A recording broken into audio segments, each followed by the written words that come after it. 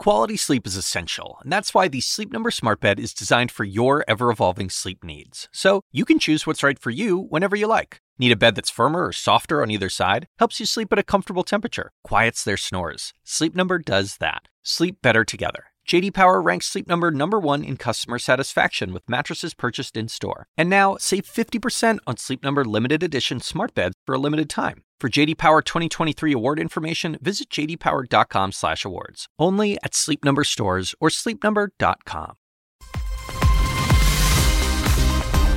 Live from New York, I'm Julia Chatterley. This is First Move, and here's what you'll need to know. Biden's bet, a $2 trillion plan to tackle COVID and rebuild the U.S. economy.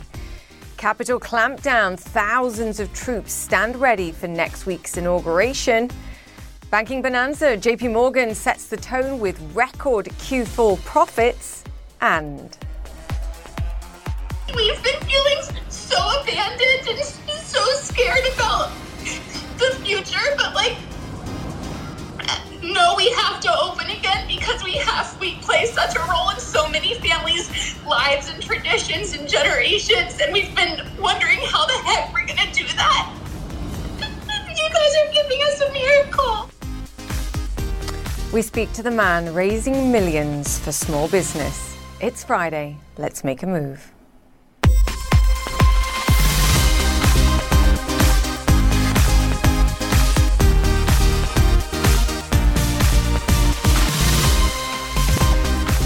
Welcome once again to First Move. Great to have you with us as always. The world is full of emotional stories like that of people who desperately need help.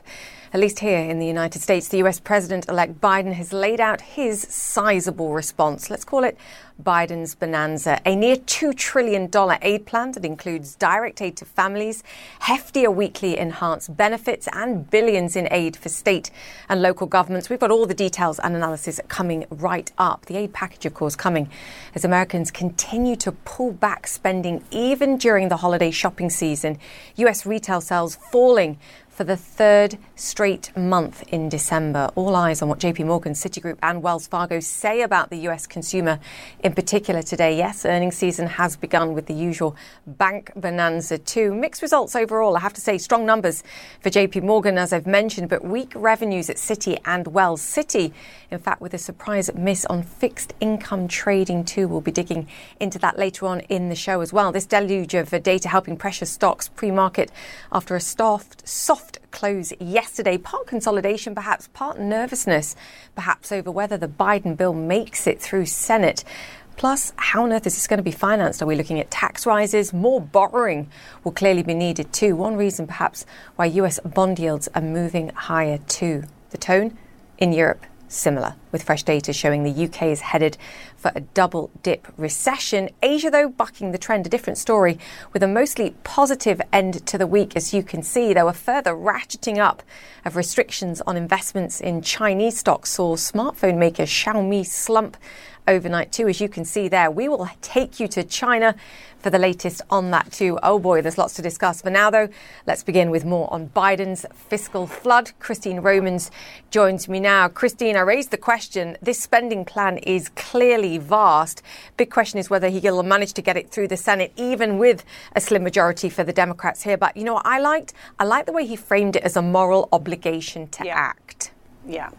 Look, and he went big. He said he was going to go big, and he did go big. And you can see the priorities of this new administration in this COVID rescue plan. When we tick through the different factors here, you've got $1,400 stimulus checks for families. You've got an extension of unemployment benefits, $400 extra a week, extending all the way, by the way, into September. So as a duration issue here, that's pretty interesting, too. You've got rental assistance for needy Americans. You've got new help for businesses. You've got a big chunk of money for state and local governments. And you've got the president-elect asking for a $15 minimum wage. He talks about the very people on the front lines, frontline workers who have been hit by the health aspect of this crisis and the financial aspect of the crisis. Listen to the president-elect talking about a $15 an hour minimum wage. Let's make sure our caregivers, mostly women of color, immigrants, have the same pay and dignity that they deserve. He's got to look here at families, at poverty among children. There's a lot in here where you can see the Biden administration's priorities at play amidst the pandemic. Dignity, I think the key word there, when people simply can't go back to work because the economy won't allow it, because we haven't tackled the crisis well enough right now. And this was one of the other standouts for me here, a beefed up role for the federal government here in the testing response, in doling out vaccines to people who are willing to take them, Christine, rather than letting the states get on with it and it being a bit of a free-for-all and ensuing chaos, I think, that we've seen so far. I mean, it's a national vaccination program. That's what they're talking about. A national strategy here. They're talking about getting money into the hands of the people who are going to be putting shots in arms so that they have gloves, they have the materials they need, ramping up testing, ramping up vaccination. I mean, top to bottom, a plan here for a national strategy of vaccination. What we've had so far is a national strategy for vaccine production that is pushing the vaccine to the states, and then from there you have states with their mishmash patchwork of ways of trying to get all of their citizens vaccinated. This is a national strategy from top to bottom, and that's a very different tack here from this administration as well. Absolutely. Christine Womans, thank you so much for that. Have a great weekend. You too.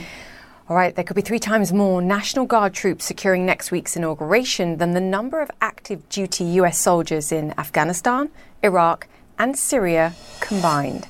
Pete Montine is in Washington, D.C., where a temporary wall has been installed in front of the Capitol building. Pete, we had you on the show yesterday and you were showing us the fortress-like nature of the structures that were going up in D.C., but the FBI directors warned of potential armed protests. They are taking no risks here. That's right, and the fortress is only getting more fortified here outside of the Capitol. In fact, we are blocks away, and yesterday I showed you this 8-foot fence that has been going up here, but this is also going up, we have learned, around the National Mall, not just here at the Capitol. And new overnight, crews installed this 12-foot fence based in concrete just outside of the Capitol. Even if an armed protester did make it onto the other side of this, they would be met with some of the 20,000 armed members of the National Guard who are here. The Pentagon says it is especially worried about improvised explosive devices or pipe bombs like those found outside the RNC and the DNC. We have learned that the threat here is very real. Security officials just moved a rehearsal here from Sunday to Monday because of those new threats. I want to show you one more thing. This is Pennsylvania Avenue. This is the parade route from the Capitol to the White House, now almost completely deserted. No bunting, no porta potties, no jumbotron, and maybe not much in the way of crowds. This is going to be an inauguration like no other, Julia. I mean, it was already going to be an inauguration like no other, simply because of the COVID crisis and the need for social distancing and safety measures here, Pete. But I'm just trying to get a sense, based on even just 4 years ago, what we saw and the previous times where we've seen inaugurations, what actually is it going to look like come Wednesday? Is there going to be anybody there other than troops? We know from the head of the Metropolitan Washington Police Department here in D.C., and the Mayor Muriel Bowser, that they are urging Americans to not come here for the inauguration. If they had their druthers, this would be almost entirely virtual. We know that some of the plans are still proceeding for a socially distant inauguration on the National Mall. 35,000 flags, there are spaced out VIP tents. We will see if that remains. Construction was still continuing only hours ago, but now here in front of the Capitol, a place where crowds would essentially be filled here, there may not be any come Wednesday. Yeah, it's just incredible scenes. Pete, great to have you with us. Thank you once again. Pete Montine in DC for us there.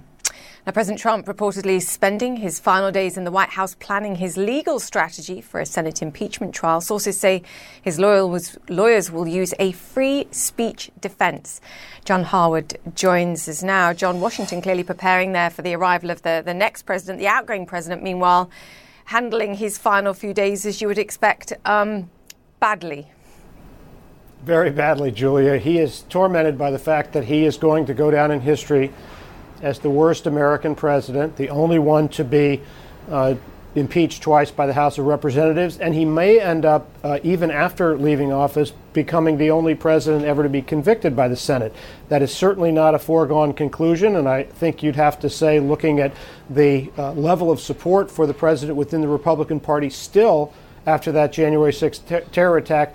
It's less than a 50-50 chance, but it's not impossible. And so that's why he's preparing for this trial. We can envision two defenses for the president, both of which have been signaled by the president himself and people like Alan Dershowitz who are advising him. The president has said, well, I didn't intend for violence to take place, that I may have said, yes, we're going to march on the Capitol, but I wasn't envisioning people violently desecrating the Capitol and attacking police officers and killing a police officer. None of that was contemplated by my attempt to rally them to my side on these election arguments. The other is a constitutional one. Alan Dershowitz has said the Senate lacks the constitutional power to hold a trial for a president not in office. That is a dubious assertion because, of course, the Senate has conducted post-in-office impeachment trials, not for a president, but for a cabinet member. That occurred in the 19th century. So those are ways the president's going to try to defend himself, but increasingly Washington is turning away, as you indicated in that report with Pete, toward the prospect of a new president, which will occur next week. Yeah, it's quite fascinating, John. This new Congress has got so many issues to deal with. We were just talking about Biden's bill and the hope for more financial aid and stimulus measures, dealing with the COVID crisis, just to name it two, never mind the confirmation of those that are going to join this cabinet too. John, where does public opinion lie? Do the American public want this president impeached? Yes. In fact, there was a poll that came out within the last 24 hours showing that 56% of Americans thought that Trump should be prohibited from ever running for office again. Now, that is not a majority position within the Republican Party. It's an overwhelming position within the Democratic Party and a majority of independents. So that's why you get to a 56% support. The critical determinant, of course, is going to be what the level of support and therefore the pressure on Republicans to stick with President Trump. Even after those events of January 6th, 93% of House Republicans stuck with the president, opposed impeachment. 10 broke ranks. That's a large number on a historical basis. No president in an impeachment vote has ever lost that many members of his own party. Nevertheless, overwhelming majority stuck with him. We are waiting to hear the further illumination of the views of Mitch McConnell, the Senate Republican leader. He's held out the possibility of voting to convict. That might influence some of his members. But you've still got a Republican Party that is very strongly behind this president in the main, and that's going to be a key factor in this trial. Yeah, not unusual for Mitch McConnell to remain tight-lipped, at least at this stage. We'll have to see what next week brings. John Harwood, great to have you with us, sir. Thank you so much for that. And just days before President Trump leaves the White House, the Defense Department adding 9 Chinese companies to a U.S. investment blacklist. Smartphone giant Xiaomi was one of them. The company recently overtook Apple to become the world's 3rd largest smartphone maker. David Culver is live in Shanghai with more. The White House itself might be winding down. The U.S. Defense Department certainly not, David. What's the Chinese response been to this latest move? As you can imagine, Julia, they are angry. They are not sitting well with this. They haven't made any move yet to counter it, and perhaps it's because of what you and John were just talking about and Pete were just talking about, and that is President Trump only has a few more days in office. But as you point out, his administration still going hard and targeting Chinese companies, and major companies at that. The 9 added by the Defense Department to this list go on with the 35 that have already been a part of this list, and essentially this bans American investment in these companies. So Xiaomi, the most recent one, they're feeling the hit. They dropped more than 10% in Hong Kong stock-wise today. And other companies like Comac, which is a major aircraft maker here in China, it's state-owned. They are rivals to Airbus and Boeing, or at least that's their intention ultimately. They likewise were put on that list. They joined SMIC, the chip maker. They joined tech giant Huawei, which of course has been a big part of Trump administration's target over the past really several years now. And CNOOC, which is another offshore oil producing company, they were already on that Defense Department list. But if we're talking about lists, the Commerce Department also has a list of their own, and they put CNOOC on that, essentially cutting them off from American products and supplies. So this all in collaboration with what the Trump administration has been doing against some of the Chinese apps. We're talking about WeChat Pay and Alipay and even TikTok, the social media one. And the timing is just a few days before, as we mentioned, President-elect Biden becoming President Biden and the Biden administration having to now deal with this. So the question is, and this is interesting, Julia, is it really putting the Biden administration in a corner here? Is this going to really tie their hands when it comes to China? Well, some diplomatic sources I've been speaking with here say it could actually benefit the Biden administration. They can actually go in now with negotiations with China, and there has been a lot of bipartisan support in targeting some of these Chinese companies for fear of lack of transparency and that they're not getting the full picture, especially if Americans are going to invest in these companies. So the Biden administration could come to the table now with more bargaining chips, if you will, and some leverage here to start peeling back as they're making deals with the Chinese leadership. Yeah, it's a smart thought. We want to remove some of these restrictions, guys, but what can you do for me here? It perhaps puts the Biden administration in a stronger position than you might realize. I mean, they may not be as belligerent, perhaps, as the Trump administrations believe, but the perceived wisdom is they're not going to be as excited to remove some of these restrictions, perhaps, as the Chinese would like. It's going to be fascinating to watch what happens here. Right. David Carver, great to have you with us. Thank you so much for that. All right, these are some of the stories making headlines around the world. Dramatic video of a woman trapped under a collapsed building after a powerful 6.2 magnitude earthquake hit Indonesia's Sulawesi island. Rescuers are frantically trying to pull her and other survivors to safety. At least 42 people lost their lives and hundreds more have been injured. North Korea claims it's built the world's most powerful weapon. State-run media released these images of what appears to be new ballistic missiles designed to be fired from a submarine. It was unveiled at a nighttime military parade in Pyongyang, presided over by Kim Jong-un. All right, still ahead on First Move, two of the biggest players in the business world in very different ways. In a moment, Mohammed Al-Arian gives us his take on Joe Biden's $1.9 trillion stimulus plan. And disrupting during a pandemic, we speak to Barstool Sports founder Dave Portnoy about a new venture that's gaining popularity with A-listers trying to give back and help. Stay with us. That's next.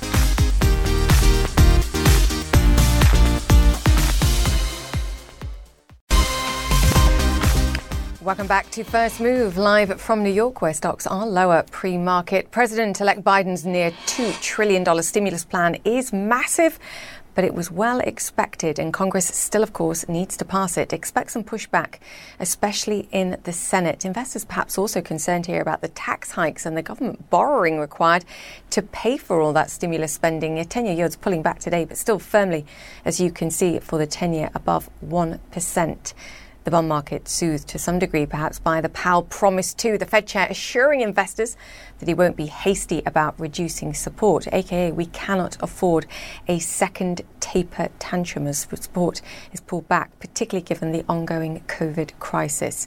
Now, with US retail sales lower for a third straight month and weekly jobless claims spiking again, that seems like a prudent strategy. Mohammed Al-Arian joins us now. He's the Chief Economic Advisor at Allianz and the President of Queen's College, Cambridge. Mohammed, fantastic to have you on the show. Happier New Year to you. Talk to me about Joe Biden's... Thank you. Talk to us about Joe Biden's stimulus plan. What do you make of it? It's as expected and it's needed. You just talked about retail sales. We've had 3 big data releases in the last week, and all of them suggest that the economy is slowing much faster than people expected. There's a view that monetary policy can no longer carry the burden that it has carried, and therefore people are looking for fiscal policy to come in. I think most economists are welcoming the package. The big question, as you pointed out, is will it get through the Senate? And do you think it will? I think most of it will. I think there'll be some compromise, but most of it will. It's important to remember there's 3 elements to it. Relief for those who are suffering, and there's a lot of people suffering. Secondly, helping with the COVID battle. This is really important in order to restore economic dynamism. And third, building a better economy, which is infrastructure. So it's important that elements of all 3 survive, and we don't go back just to relief. I think it's critically important what you point out as well about a beefed up federal response. We've talked about it already on the show to both testing and vaccine delivery in the United States. I think you only have to look at what's going on in the UK at this moment with the greater spread, greater hospitalizations, perhaps worried that that's a forewarning for what's coming to the United States too in a few weeks. Oh, absolutely. We've been consistently 2 to 4 weeks behind the UK. And the UK has gone through a horrific surge in infections, in hospitalization, and in deaths. And I'm afraid that that's what we are looking at as well. The UK is actually ahead of us because they have done 2 things that we need to do. They are slowing down infections, which is positive, and they are increasing vaccination. And think of it as a race, and you've got to act on both. You've got to slow down the problem you're dealing with, and you've got to accelerate the solution. And I think that doesn't happen without federal leadership. I mentioned the bond market here, and I do think this is important if we take a step back from the real world and talk about investors for a moment here too. What do you see going on in the bond market? Is it to some degree perhaps valuations and people saying, look, it actually doesn't make sense for bond yields to be where they are relative to the stock markets at this moment? Reflation, spending fears. There's a lot of things going on here that all play into this. There's a lot of things going on and they're not good. 2 in particular. People have started realizing that the outlook for bonds is very asymmetrical, meaning you're more likely to lose money than make money. So buyers are more hesitant. And the second thing going on is people are keeping an eye on inflation indicators, and they're starting to flash yellow. Those 2 things together resulted in a significant move in the first week of trading in both the bond yield, but also the shape of the yield curve, meaning that what the Fed could not control directly was moving in a way that the Fed did not like. And that's why this week, we've had a number of verbal interventions from federal officials. The last thing they need is to lose control of the yield curve. I mean, we have to, and we can bring it back to the real economy, understand why this has been so important. It's get borrowing rates down for individuals, credit card repayments down, the mortgage market in particular. People have been refinancing their mortgages at record low rates, and this has all provided a kicker of some desperately needed support to the economy. That's absolutely right. There are 2 interest-sensitive sectors that have been doing well. One is housing, and we've seen what's been going on. And basically, when you lower mortgage rate, you increase affordabilities. You can buy more housing for the same amount of mortgage payments that you make.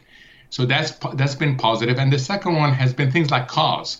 But what we've learned, Julia, is that when it comes to the rest of the economy, monetary policy is like pushing on a string. You can push as hard as you want.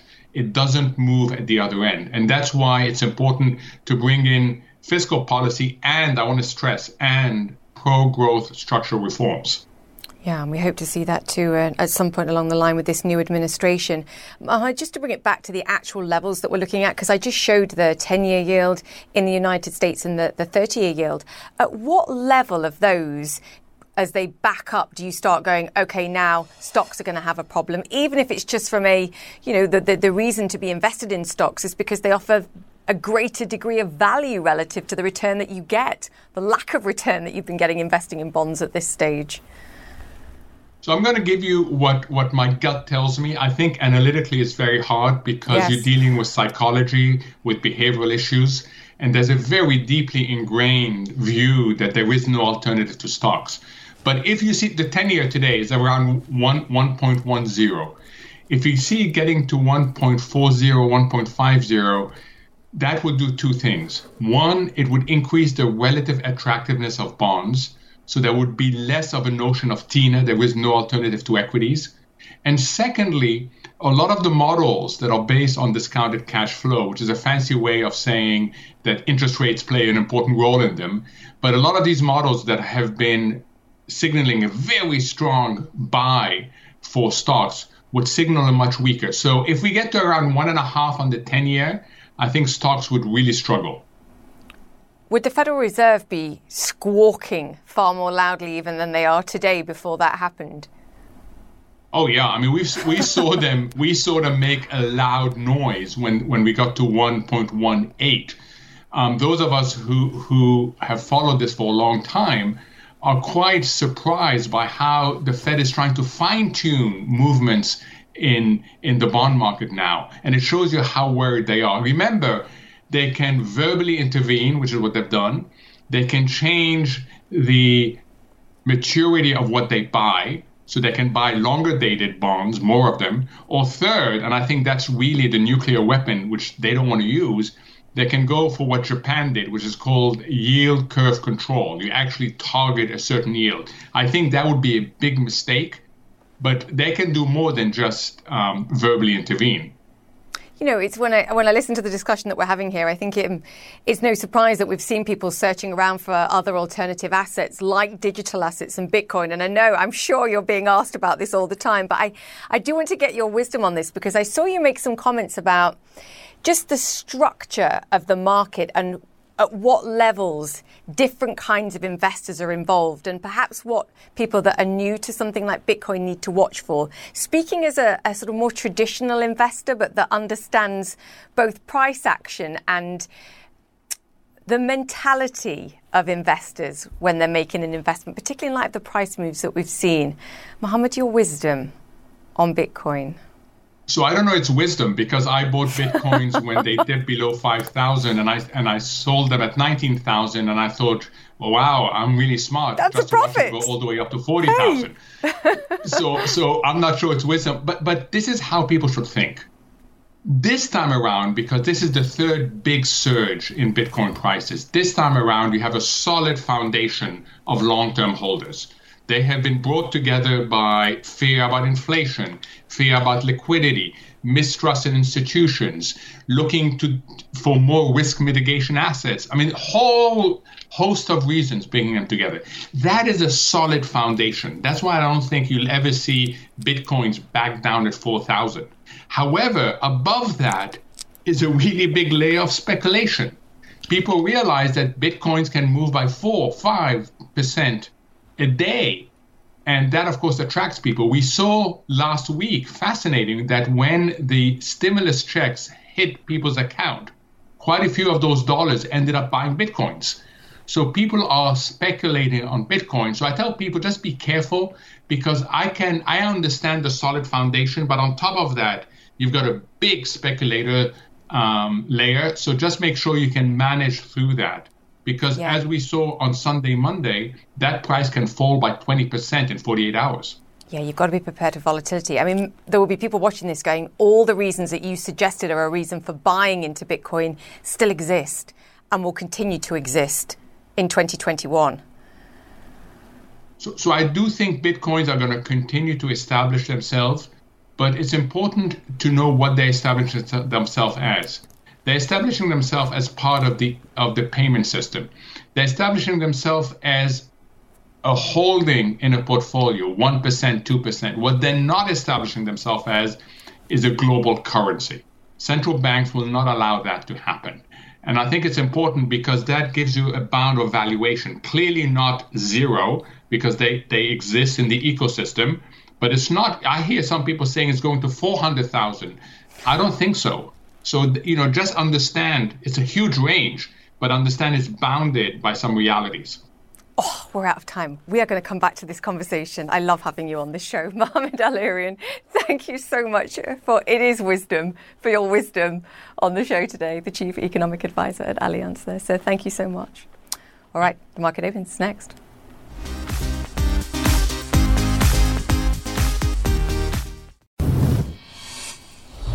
Welcome back to First Move. US stocks are up and running this Friday. It's the last trading day of the week before a long holiday weekend, and stocks are pretty mixed after an extremely busy pre-market session. Investors are assessing the prospects for the Biden stimulus plan. US retail sales have fallen for a third straight month, and we've also had a mixed start to earnings season 2. Plus, shares of oil giant ExxonMobil under pressure this morning. You can see down by more than 3%.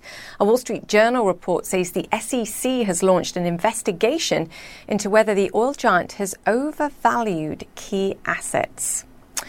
One positive for the markets, however, the outperformance of economically sensitive small caps, the Russell 2000, now up some 9% this month. No other major index comes anywhere near close, as you can see. So huge outperformance for the small cap stocks on stimulus, domestic stimulus hopes. That's classic.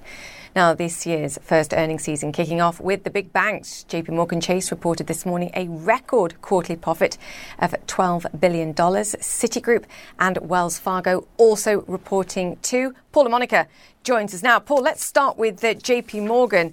Oh boy, these earnings are impressive. Record profits, record net interest income, record earnings per share. Yeah, it's great news, obviously, Julia, for JP Morgan Chase. But Jamie Dimon still sounded a bit cautious on a media call earlier this morning after the results came out. And I think, he correctly noted that JP Morgan Chase has been boosting its credit reserves because they're still a little nervous about the health of the U.S. economy, which is, clearly trying to recover from the depths of the COVID-19 pandemic. So JP Morgan Chase has more than $30 billion in reserves. Obviously, I think that shows the degree of concern and caution that the bank still has about consumer spending and small businesses, even though we might finally get stimulus with that big Biden plan announced last night. Yeah, it's such a great plan. If I look at the earnings for all of these banks, to some degree, they're flattered by the release of some of these provisions, but releasing $3 billion worth of provisions in JP Morgan's case when you've got $30 billion worth of reserves, I think tells you everything. And it's all about the predictions for 2021. What about from Citi and Wells? Yeah, Citi and Wells both, beat on earnings, but missed on revenue. They don't have as much strength as JP Morgan Chase does on the Wall Street side of the business, if you will, clearly wedded more to their consumer businesses. But all three of them, some of the bright spots, obviously the market surge we saw at the end of last year, that's boosted investment banking. It's boosted trading revenues for all of those companies. And the one consumer part of banking that is still holding up very well is home loans, mortgages, because the housing market is booming. And, Jamie Dimon didn't seem too nervous about housing cooling off in 2021. And I think that's a sentiment shared by executives at Citi and Wells also. The housing market probably continues to prop up the consumer aspects of these big banks. Yeah, absolutely. We were just talking to Mohamed Al-Arian about this, and the Federal Reserve going to be really keen to keep rates down and continue to support the economy and consumers too. Paul LaMonica, great to have you with us. Thank you so much for that. Thank you. All right, coming up after the break, his pizza reviews are pretty legendary. And by the way, even though they forgot to put in my order, they're talking straight Italian in there. They got the little cappuccinos. Now he's saving pizzerias and a whole lot more. Dave Portnoy, the Barstool Sports founder, his new mission, helping small business owners survive the pandemic. After the break, we'll see their immediate reactions. Stick around for this, it's amazing. We're back after this.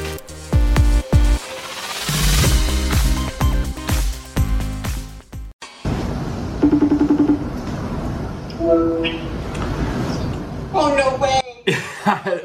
Yeah, I like her eyes got big. How are you? Oh, Dave, I'm good. Oh, my God, Dave. Thank you so much from the bottom of my heart, my whole family's heart, and from Michigan for all the small businesses. We thank you very much. You're welcome. We're glad to do it. Everyone's glad to do it, and I'm glad we could do the call. You guys are angels. We've been feeling so abandoned. And thank you so much for taking care of the people that have seemed to be forgotten. January very much. I was planning on closing. I didn't say anything to my staff. This is going to help so much. You don't know. The reactions of some very happy small business owners. They're getting regular payments, which aren't loans. And they're not from the government or a bank, but a fund set up by someone called Dave Portnoy. If you didn't know, he's a sports fanatic and media personality who founded Barstool Sports. It all began with $500,000 of his own money, and soon celebrities piled in with their own cash, some donating hundreds of thousands of dollars, people like Elon Musk, to footballers Tom Brady and Aaron Rodgers, the chef Guy Fieri, and the singer-songwriter Kid Rock. Right now, the fund has raised over $25 million.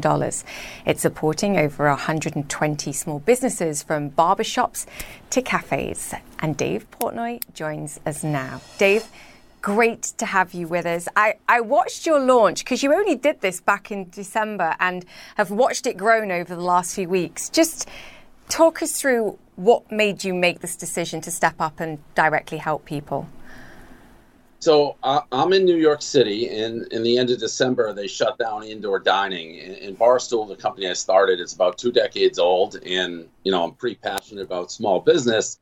And I went on a rant, which I'm prone to do. I like to talk, and I just didn't understand really how these small businesses, restaurants, bars, were going to survive, because they're already on their last legs due to the pandemic, which has been going on for so long.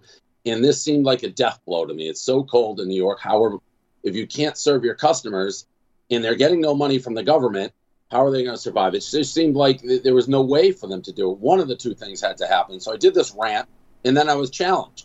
Basically, a guy, Marcus Lemonis, tweeted, Instagrammed at me. He's like, "Hey, Big Mouth, why don't you put your money where your mouth is?" And I sat back, and I was like, you know what? He's right. So that is how this thing started. Like you said, I put $500,000 of my own money into this account.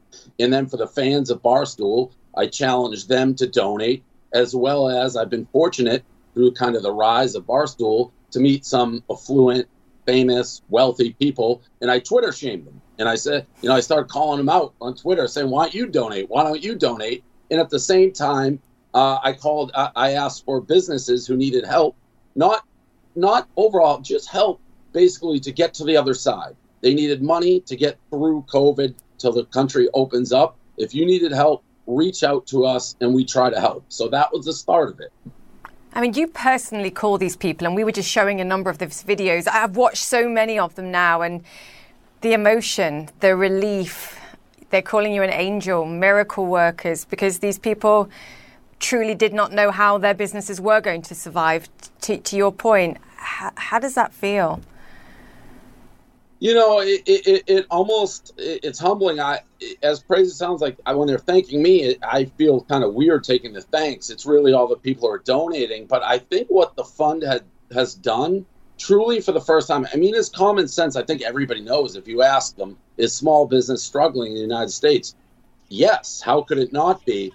But these videos have actually put a face to it. For the first time, you're seeing these small business owners across the country and how much they're suffering. And when they get the call and when they see my face, you can literally see the stress just wash away. A lot of them break down. And that's what's causing the donations. I think people are actually saying, like, oh my God, what are we doing here? How are we not helping these people? And it is sad. But I think that's the number one thing this fund has done. It wasn't on purpose. Like, the first person I called happened to be a fan of Barstool. So Liz Gonzalez, who goes through a lot of the emails, have been great. She's like, hey, call them and surprise them.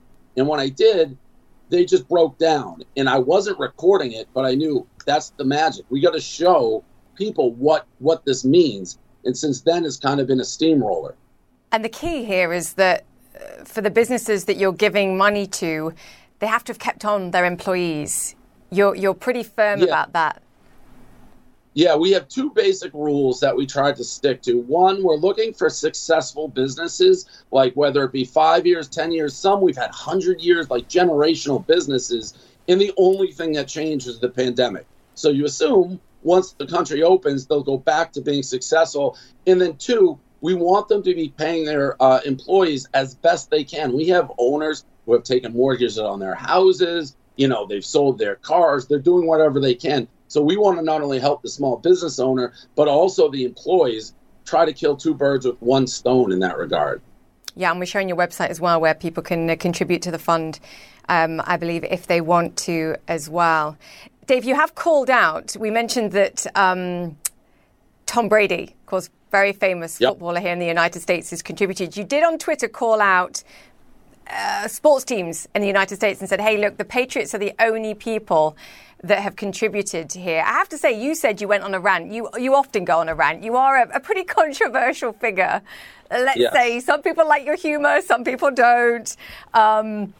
Do you think that's having a negative impact? Do you think people are sort of avoiding, or they're just doing their own thing in terms of donations? What can help you raise more money? Because the cause here is clearly a good one.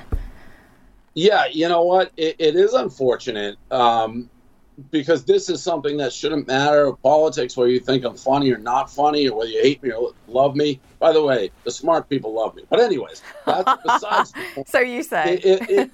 Yeah, so I say. But even like CNN, to be totally honest, I appreciate you coming on. I've been reaching out forever because I think this should have no side. This should be 100% everybody's on our side. And we're doing this so quickly. Every cent goes right to a business. I don't care what the business, I don't care if they're Republicans, Democrats, black, white, blue, green. We're just trying to help small business the best we can. So, maybe some people are avoiding it because of that. I hope not. But the more publicity we get, and it's why I'm like, hey, CNN, put me on. The more people who see it, this is the fastest, most effective way right now to help businesses in not 2 weeks. I talked to a business yesterday. The woman was on her way back from the bank, shutting down her business and broke down. These people need it now. We can't wait. So maybe that's why some people haven't donated, but I can promise you all the money is going to a good cause, good, worthy businesses, and that's the only agenda, help small business, help people. You went on a rant as well, a regular rant about the politicians, and at that point as well, when you stepped up here, we'd still not seen Congress agree to provide further support for small businesses, never mind other people in America that were struggling at this stage. When I was speaking to some people last night just to get a sense of who you were and why you were doing this, they said, talk to him about political aspirations and what he'd be doing if he were president. So, Dave, here's your platform. If I was being president, I'd probably be banging my head against the wall being like, this stinks. Politics is broken in this country. And it's so self-serving on both sides. It's like those memes when they're just pointing the finger at each other. Yeah. It seems like people want to stay in power. People are always looking for the best interest. This is such a clear, black and white, they need help now issue. And everybody's just looking after their own, and it stinks and it's broken. And a lot of people are telling me to run. And seriously, I would rather jump off a bridge than run for politics. It doesn't seem like you can get anything done. We get this done. I came up with an idea, and we're getting people money within 72 hours. It's sad what's going on because, this is what I think everybody should be able to help with and help instantly. Yeah, I'm with you. It's sad. Thank you for what you're doing. Keep working on it. We'll get you back and talk about progress. And I advise people to watch some of these videos because they are, they give me a frog in my throat. Thank you for what you're doing. Dave Portman, I really appreciate founder. that. No, thank you. Founder of Barstool Sports. All right, up next, more on the global efforts to contain the pandemic itself. We head to China, where we get a first-hand look at the vaccination center there as concerns are raised about how effective one of China's vaccines really is. Stay with us.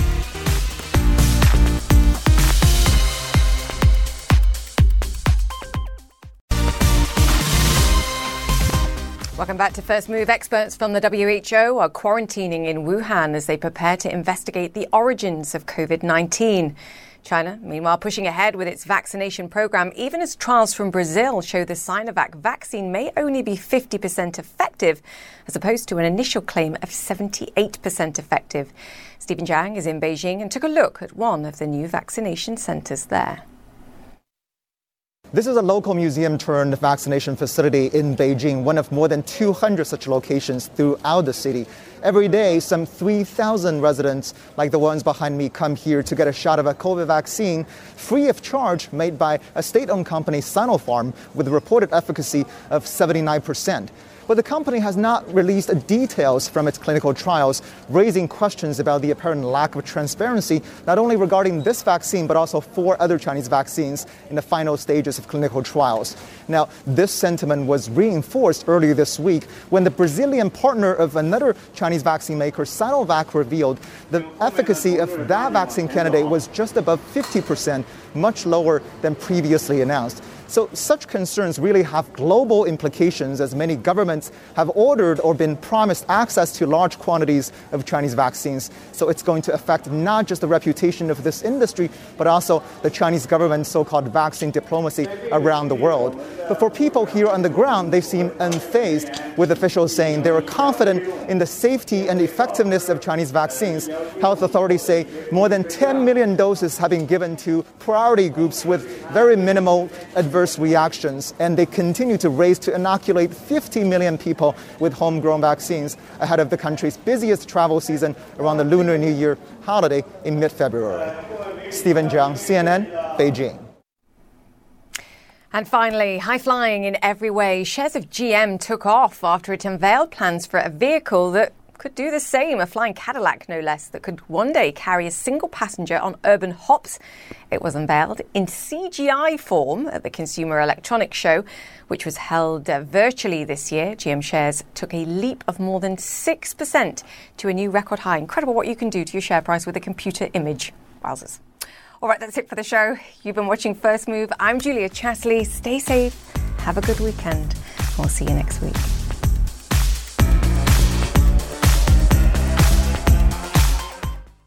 When you work next level. And when you play next level. And when it's time to sleep, Sleep Number smart beds are designed to embrace your uniqueness, providing you with high-quality sleep every night. Sleep next level. J.D. Power ranks Sleep Number #1 in customer satisfaction with mattresses purchased in-store. And now, the Queen Sleep Number C4 smart bed is only $1,599. Save $300 for a limited time, only at Sleep Number stores or sleepnumber.com. Prices higher in Alaska and Hawaii. Quality sleep is essential, and that's why the Sleep Number smart bed is designed for your ever-evolving sleep needs. So you can choose what's right for you whenever you like. Need a bed that's firmer or softer on either side? Helps you sleep at a comfortable temperature. Quiets their snores. Sleep Number does that. Sleep better together. J.D. Power ranks Sleep Number #1 in customer satisfaction with mattresses purchased in-store. And now, save 50% on Sleep Number limited edition smart beds for a limited time. For J.D. Power 2023 award information, visit jdpower.com/awards. Only at Sleep Number stores or sleepnumber.com.